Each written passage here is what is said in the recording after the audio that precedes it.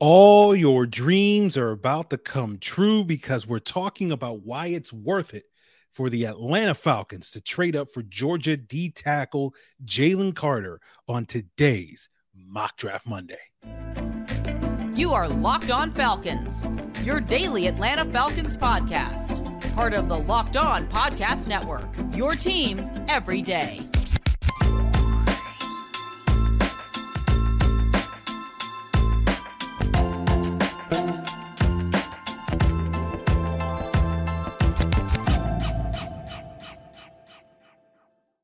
So, guys, you know me. I'm Aaron Freeman, a.k.a.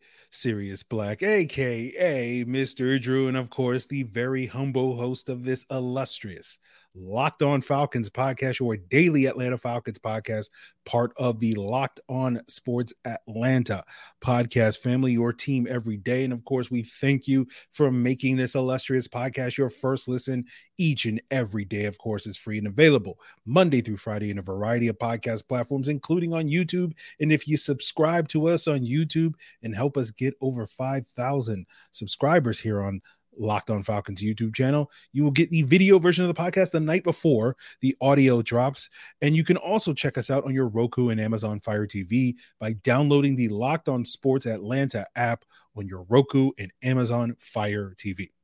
So without further ado, let's jump into the topic du jour on today's illustrious podcast. And it is Mock Draft Monday, of course, or maybe it's Mock Draft Sunday because you're watching us on YouTube because you're getting the video before the audio drops. And today we talk about a recent mock draft over the last week. And that gives us an opportunity to take a deep dive into the player that mock draft has the Atlanta Falcons select. And today we are looking at a mock draft from last Thursday from The Athletic, where all the various beat writers that cover the various teams in the NFL over at The Athletic ran their own mock draft. And the eighth pick, the Atlanta Falcons select. The eighth pick, the Atlanta Falcons select. The eighth pick, the Atlanta Falcons select. Sorry, had that soundbite on loop. always something going on. So with the eighth pick, the Atlanta Falcons select. Oh no, actually with the fourth pick, the Atlanta Falcons select Jalen Carter, D tackle from the University of Georgia, and our very good friend Josh Kendall of The Athletic projected the Falcons to trade up from 8 to 4 with the Chicago Bears, who had already traded back from 1 to 4 with the Indianapolis Colts. So the Falcons could land Jalen Carter, and the Falcons gave up that 8th overall selection, as well as their second round selection this year, as well as their second round selection next year in order to move up 4 spots in the draft to get Jalen Carter. And I'm sure you're also curious, okay, like if the Bears traded back twice, what did they get in their massive draft haul? Well, with the 8th selection that they got from the Falcons, they did take Peter Skoronski, the offensive tackle from Northwestern, who we talked about as a possible option for the Falcons on last week's Mock Draft Monday. But the Bears did get a second rounder from the Colts this year, the second rounder from the Falcons this year, a 5th rounder from the Colts this year, the Colts first rounder next year, and the Falcons second rounder next year. So basically, in order to get Peter Skoronski, they were able to pick up 3 seconds in a future first as well as a 5th. So let's talk about the Falcons trading up for Jalen Carter. And later in the episode, we'll talk about the value of the trade and whether or not it's worth it. But let's just focus on the player that is Jalen Carter. And longtime listeners know I've been a big fan of Jalen Carter since last July when I talked about how, hey, if the Falcons wind up being as bad as some people think they're going to be this upcoming season, the silver lining to that is they're in a position, with a top 3 draft selection to wind up with Will Anderson from Alabama or Jalen Carter from Georgia, the 2 high-level non-quarterbacks entering this draft. And Jalen Carter certainly lived up to that billing. You can debate if Will Anderson quite lived up to that coming off of this year, where it was a little bit of a down year for Will Anderson. And so therefore, I think to a lot of people's eyes, Jalen Carter is arguably the best player in this draft class because he was able to sort of improve from 2021 as opposed to Will Anderson. And, I'm sure many of you guys that follow college football are well aware of Jalen Carter's, accolades. He has it all as a D tackle. He's been basically the best draft prospect on the best college football team in America the last 2 years. And even though Georgia had all those first round picks on their defense last year, most people, myself included, looked at Jalen Carter as that's the guy that's the best player on their team. And he only got better from that point as a sophomore a year ago when Georgia won their first national title. Before following that with back-to-back. And, you know, when you look at Jalen Carter, he's got the size, the strength, the quickness, the power, made a big leap this year in terms of having being able to rush a little bit more with a pass rush plan. And I think that's, you know, we might talk about Will Anderson at a certain point this offseason, but if we do talk about him, that will be the big knock against Will Anderson, which is, you know, he didn't necessarily have a good plan when he was able to rush the quarterback this year. And it's not to say that Jalen Carter is super polished with his plan, because his plan is basically I'm going to bull rush you, or I'm going to swim move you. But as a D tackle, I don't think he needs to be more than that. He doesn't have to be as varied with that, because his power, his strength, his quickness is going to overwhelm most guards in the NFL, as they did regularly in the SEC the last 2 years, including first round caliber prospects like Florida's O'Cyrus Torrence, who's 337 pounds. And if you watch that game, he bullied Torrence several times in that game. There was one notable rep where he just kind of just bull rushed him, put Torrence on skates, a 340-pound guard on skates, into Anthony Richardson, the Florida quarterback. And Jalen Carter was able to, you know, be successful lining up at a variety of techniques, whether it's the 1 technique, the 3 technique, the 5 technique. And for those of you that are not as familiar with what each technique is, you know, the 1 technique lines up over the outside shoulder of the center, the 3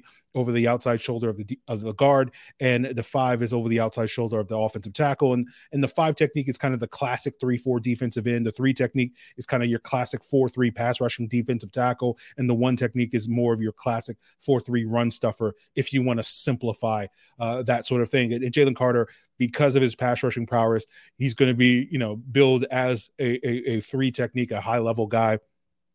And so he has that capability. You know, he wasn't really asked at Georgia to defend the run a bunch the last couple of years. He was primarily a guy that they put on the field on passing downs in that situation. But when he did get the opportunities to defend the run, he was solid in that degree. But you know, when you talk about Jalen Carter, you can nitpick some things about his game. You know, he may not be elite when it comes to handling double teams against the run. Sometimes, you know, he rushes like a bull in a china shop, and there will be times where he'll get a little bit overextended and off balanced because of that. You know, maybe he can improve his hand placement when it comes to some of those bull rushes, but all of those things are coachable. All of those things are things that he can improve in short order in the NFL. And so really, when you talk about Jalen Carter, if you're going to knock him, the only issue, and I use issue loosely, is basically, I guess you got to figure out what the heck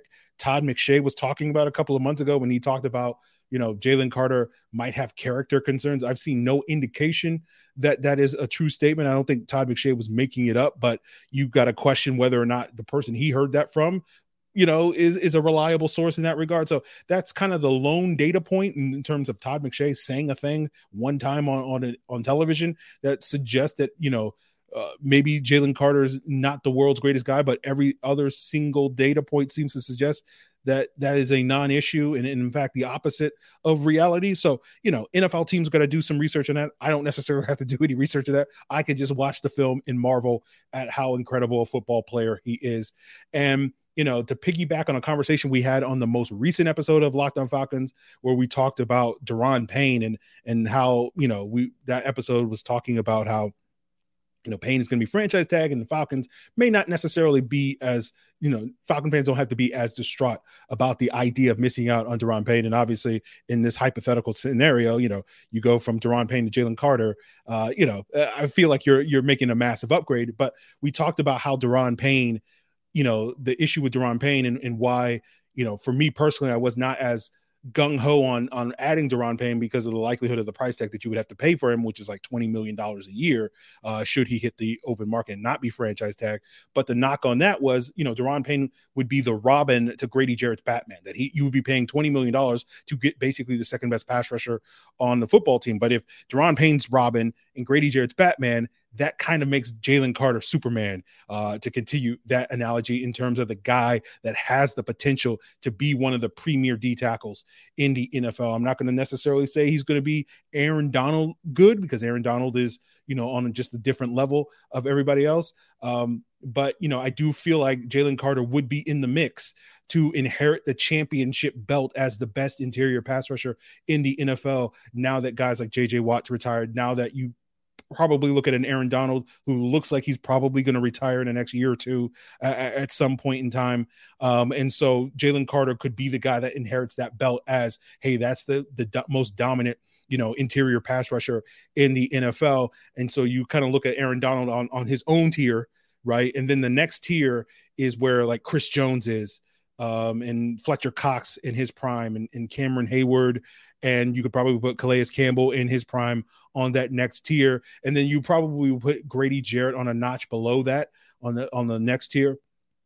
If Aaron Donald's like a 0 tier because he's beyond first tier, and that Chris Jones tier is a first tier guy. Grady Jarrett's probably a second tier guy. I think Daron Payne's probably a third tier guy, a notch below that. I think Jalen Carter has the potential to be a first tier interior type of pass rusher. So, if he's Superman, then I guess that probably makes Aaron Donald dark side, if for all my comic fans, in that regard, just because Aaron Donald's out here trying to murder people with helmets. So he's a super villain. But yeah, we'll talk a little bit more about the worth of Jalen Carter and whether or not it's worth giving up 2 second-round picks in order to secure your Superman. And the answer is yes, but we'll talk about why that is as we continue today's episode.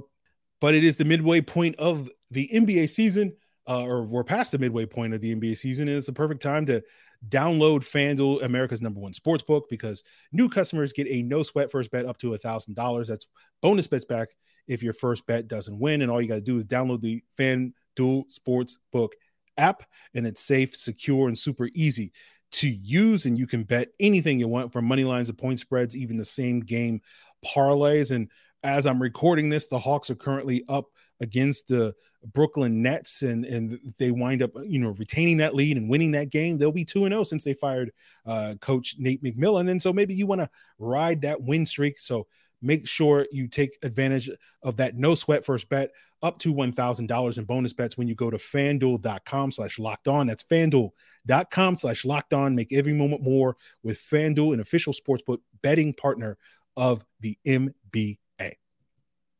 So when we talk about the idea of trading up in the draft, in general, I am anti-trading up, and we'll discuss exactly why a little bit later on today's episode. But I think I would make the exception for a player of Jalen Carter's caliber, or at least of a player I think Jalen Carter has the potential to be.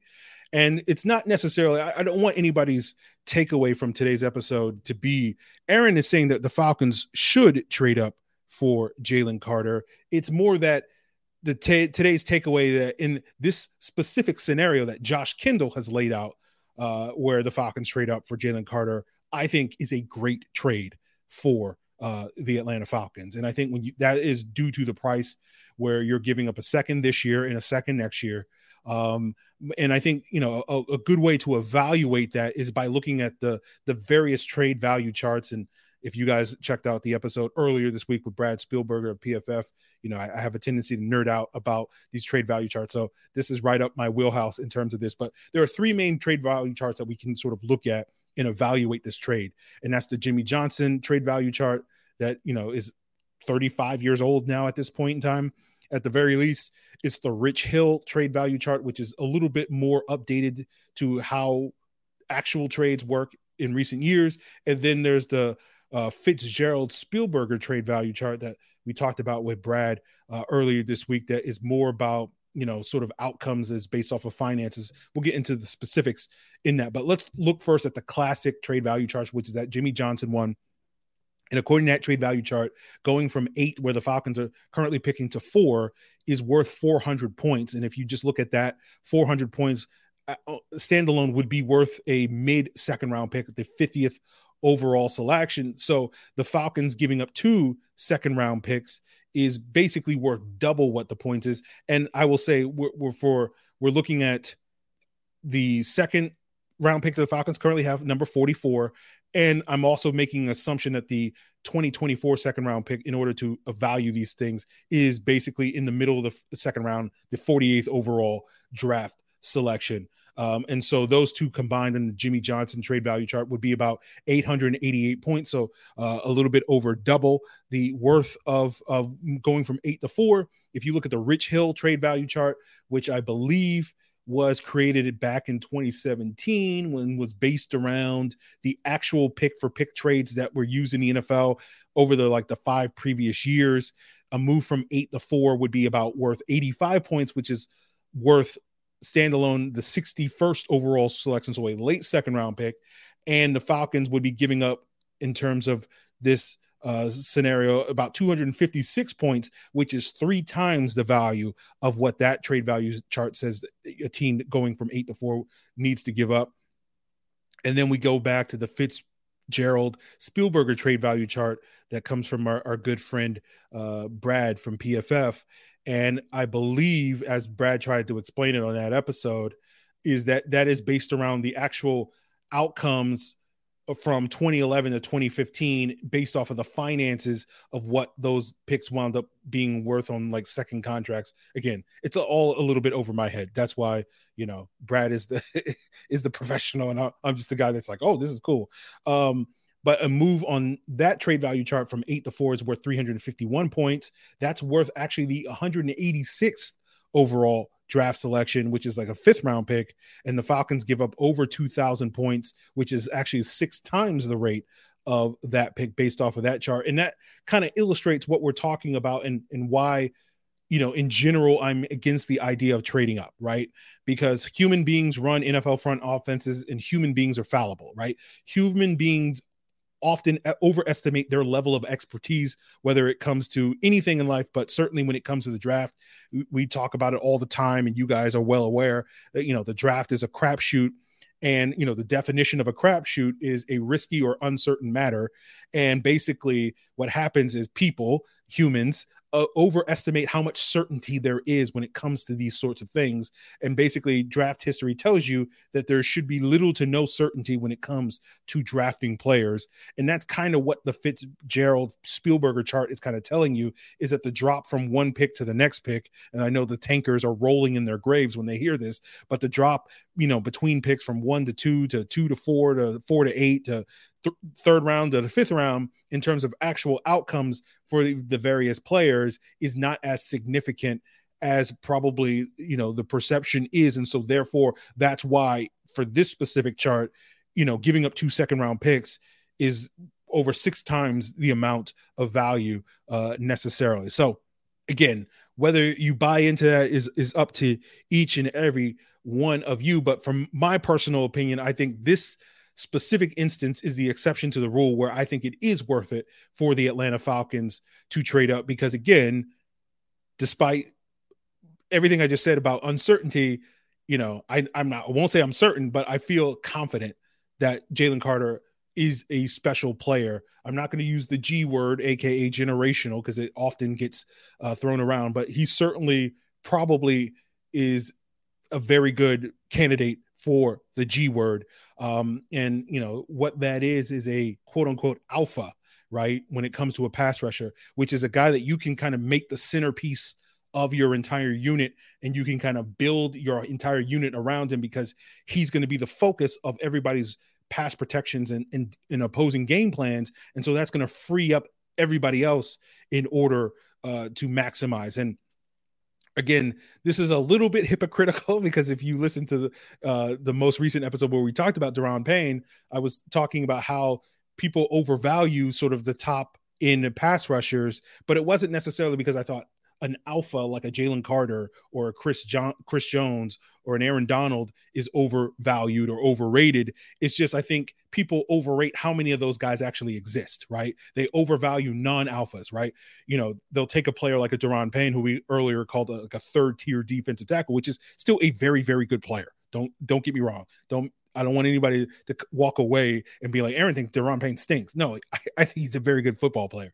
But I think what happens is you wind up paying a third-tier pass rusher like Daron Payne like he's a first-tier pass rusher, and that's what I mean when people overvalue that type of player. And so I think what an alpha like Jalen Carter does for the Falcons is twofold, where you're getting first and foremost the help that we've all been clamoring for Grady Jarrett to get over the next couple of years. But if Jalen Carter is that alpha, is as good as we think he's going to be, that not only extends Grady Jarrett's career and maximizes, the remaining years of his career, because we've talked before about how when you look at other pass rushers like a Grady Jarrett, a Geno Atkins, a Jonathan Babineau, et cetera, Jarrell Casey, that you can guesstimate that Grady Jarrett has maybe 2 more peak years before he starts to fall off. But because if Jalen Carter becomes that alpha, the guy that's going to draw the double teams, that's going to allow Grady Jarrett to feast a little bit longer in his twilight years because he's going to get singled up, that could extend Grady Jarrett's peak and prime even further than 2 years. And maybe that's 3, 4 or more years. But not to mention, even if that doesn't happen, Jalen Carter can kind of inherit the mantle as the centerpiece and the focus and the alpha in your defensive line for years to come, that you're going to get potentially 7 to 10 years, peak years of Jalen Carter in the future. And you can then fill out the rest of your pass rush with other players around him. And that's going to enhance those guys, a pairing of him and Arnold Ebiketie and all that sort of stuff. So if Jalen Carter does live up to being that alpha, being that Chris Jones, being that Fletcher Cox, that Calais Campbell type of player, that to me, if you're getting that is well worth giving up 2 second-round picks. That is well worth, quote unquote, overpaying in terms of what we're talking about going from 8 to 4. And so that is going to do it for us on the Mock Draft Monday portion of today's episode. We will get into some mailbag questions talking about sort of the timeline on a Lamar Jackson trade, talk a little bit more about salary cap, whether or not the Falcons should sign Yannick Ngakoue. But if you're not done talking about the NFL draft, guys, why not continue to make Locked On NFL Draft your second listen after today's Locked On Falcons, where they are also doing Mock Draft Monday and breaking down all the top prospects, especially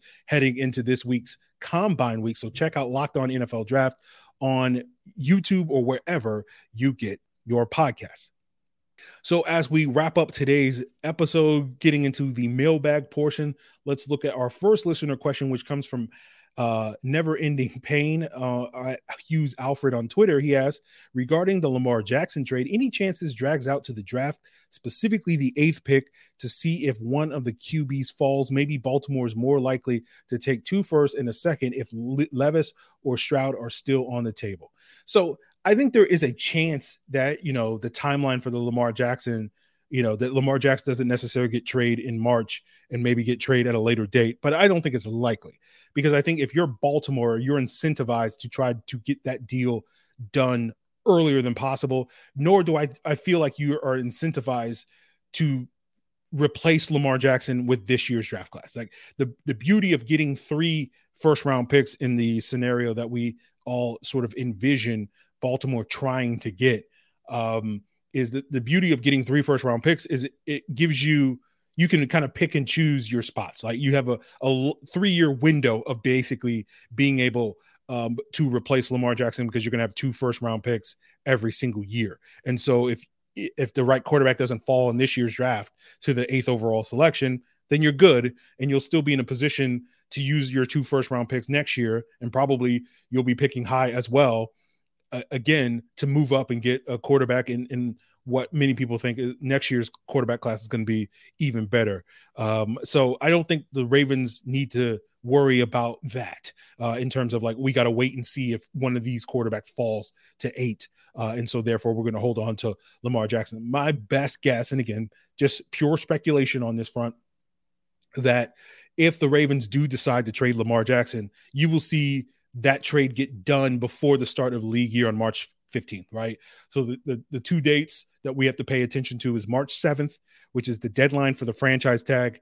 And the scenario that I think a lot of people are picturing when it comes to the Lamar Jackson trade is that the Ravens on that day decide to put the tag on Lamar Jackson. Lamar Jackson basically says, I'm not going to play on the tag. I'm done. My days as a Baltimore Raven are over because I refuse to play on the franchise tag. And then we get into a situation, over the next 8 days that the Ravens will basically say, okay, well, if that's the case, then, we are open for business with Lamar Jackson. And similar to what we saw with the Deshaun Watson stuff last year, and that took place over 5 days. The Ravens will try to get a deal officially done by March 15th when the league year starts and trades can become official, right? And it's incentivized for the Ravens to do that because they can maximize their value during that window. Because if they wait until after, other teams are filling, the Derek Carr and Aaron Rodgers and Jimmy Garoppolo and whoever else is on the move this offseason, other teams will basically fulfill their, quarterback holes. And therefore, you want to get a bidding war, right? It's in Lamar Jackson's best interest to get a bidding war started so he can get the most guaranteed money that he wants. And it's in the Ravens' best interest to get a bidding war started because then they can maximize their return on trade, because someone can say, okay, we'll give you 3 firsts and a third and a fourth, which is the same deal that Houston got from Deshaun Watson. And someone will say, well, no, we'll give you 3 firsts and 2 seconds. And then someone else will say, well, we'll give you 4 firsts and 2 seconds or something like that. So that's why I think, a Lamar Jackson trade, if it's going to happen, it's going to happen sooner versus later. So I hope that answers your question, Alfred. Our next question comes from Seb's Dad 19 from the Discord. He says, you mentioned on the salary cap episode that teams trading would absorb the guaranteed portion of the salary. Does this matter when it comes to pre and post June like cuts and how they're handled? If I understand what you're asking, no, they don't. I don't think there is any distinction between when you're absorbing / inheriting a base salary pre or post June.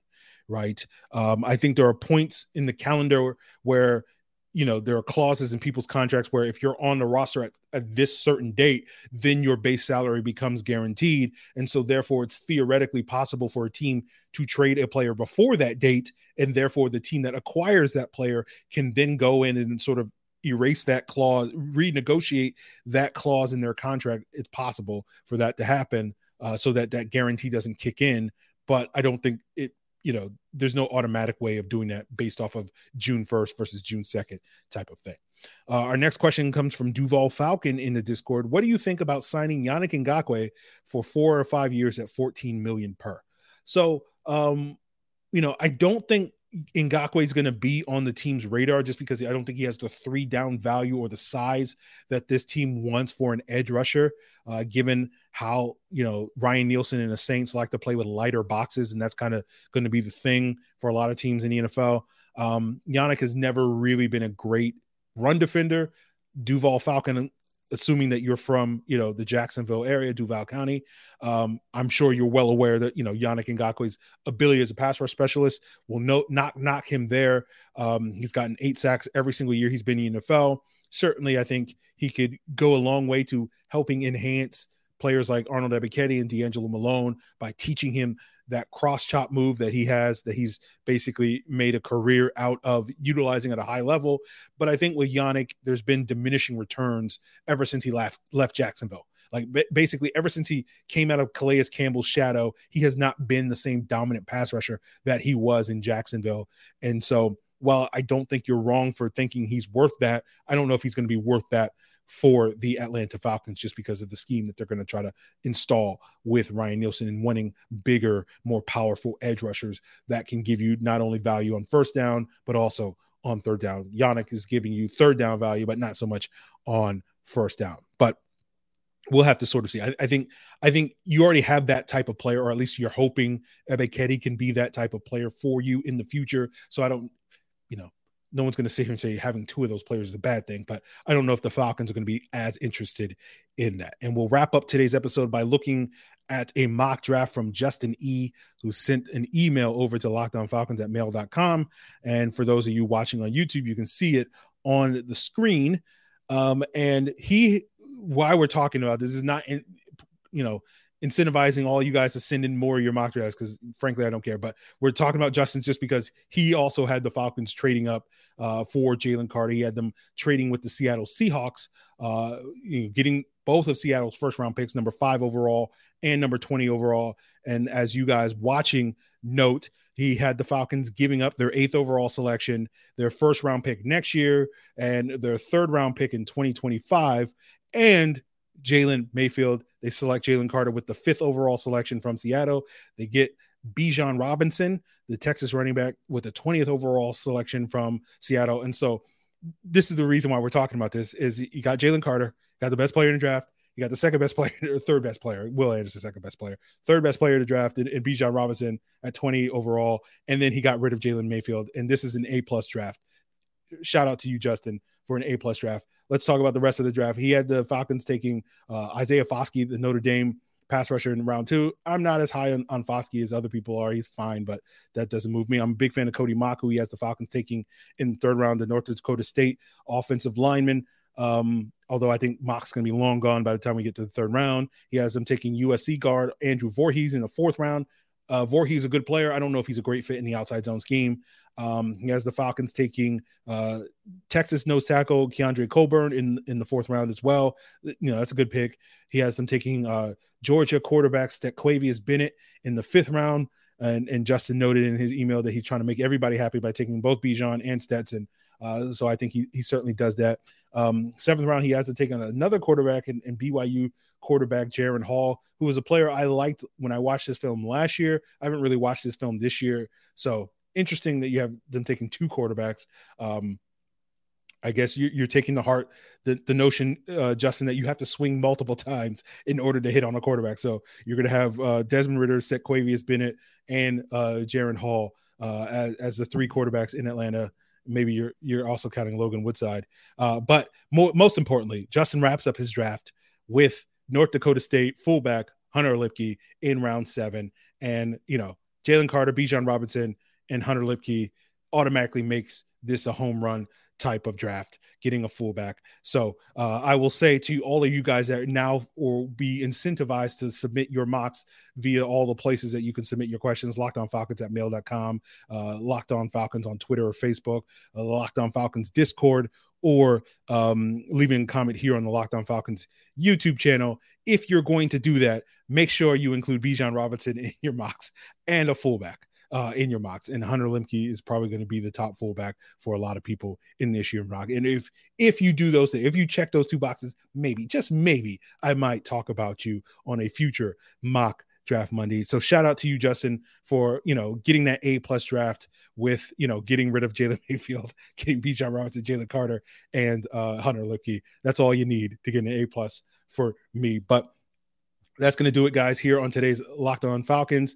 Tomorrow, make us your first listen, and you should be able to listen to us talk we'll do the free agent episode that we were supposed to do last Friday that I punted to Tuesday, and that will be the episode where I will break down all the offensive free agents that I would like to see the Falcons sign. Of course, now that I say that, the Falcons will probably announce all their coaching hires tomorrow, so we'll have to punt that till further in the week. But later in the week, the plan is, unless the Falcons decide to make a move, is to talk combine and preview that as the week unfolds. And then later at the end of the week, we'll do another free agent Friday. We'll talk about the defensive free agents that I would like to see the Falcons side. So continue to make Locked On Falcons your first listen. Check out Locked On NFL Draft for your second listen with hosts Damian Parson and Keith Sanchez from the Draft Network, who are going to be covering, everything about this draft and all week long for the combine this week. So make sure you subscribe